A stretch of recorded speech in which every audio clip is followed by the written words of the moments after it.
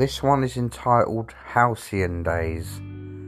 My childhood was a magical one, a time of freedom, of joy and fun. Back then I believed in fairy tales, goblins and wizards and witches with long sharp fingernails.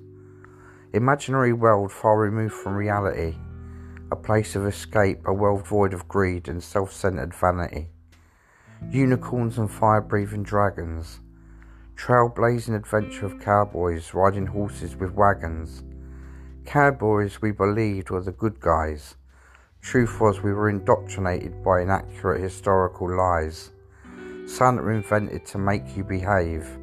Scary thoughts of a bogeyman hiding under your bed that you'll take to your grave. These are just a few things I remember the most, like scaring my brother in a white blanket disguised as a ghost, or locking him in the trunk until he passed out. Wasn't long before my mother found out, and of course that's when she started to shout. "You could have killed him, you stupid boy," she said with a clout. "Now give me the key and help him get out."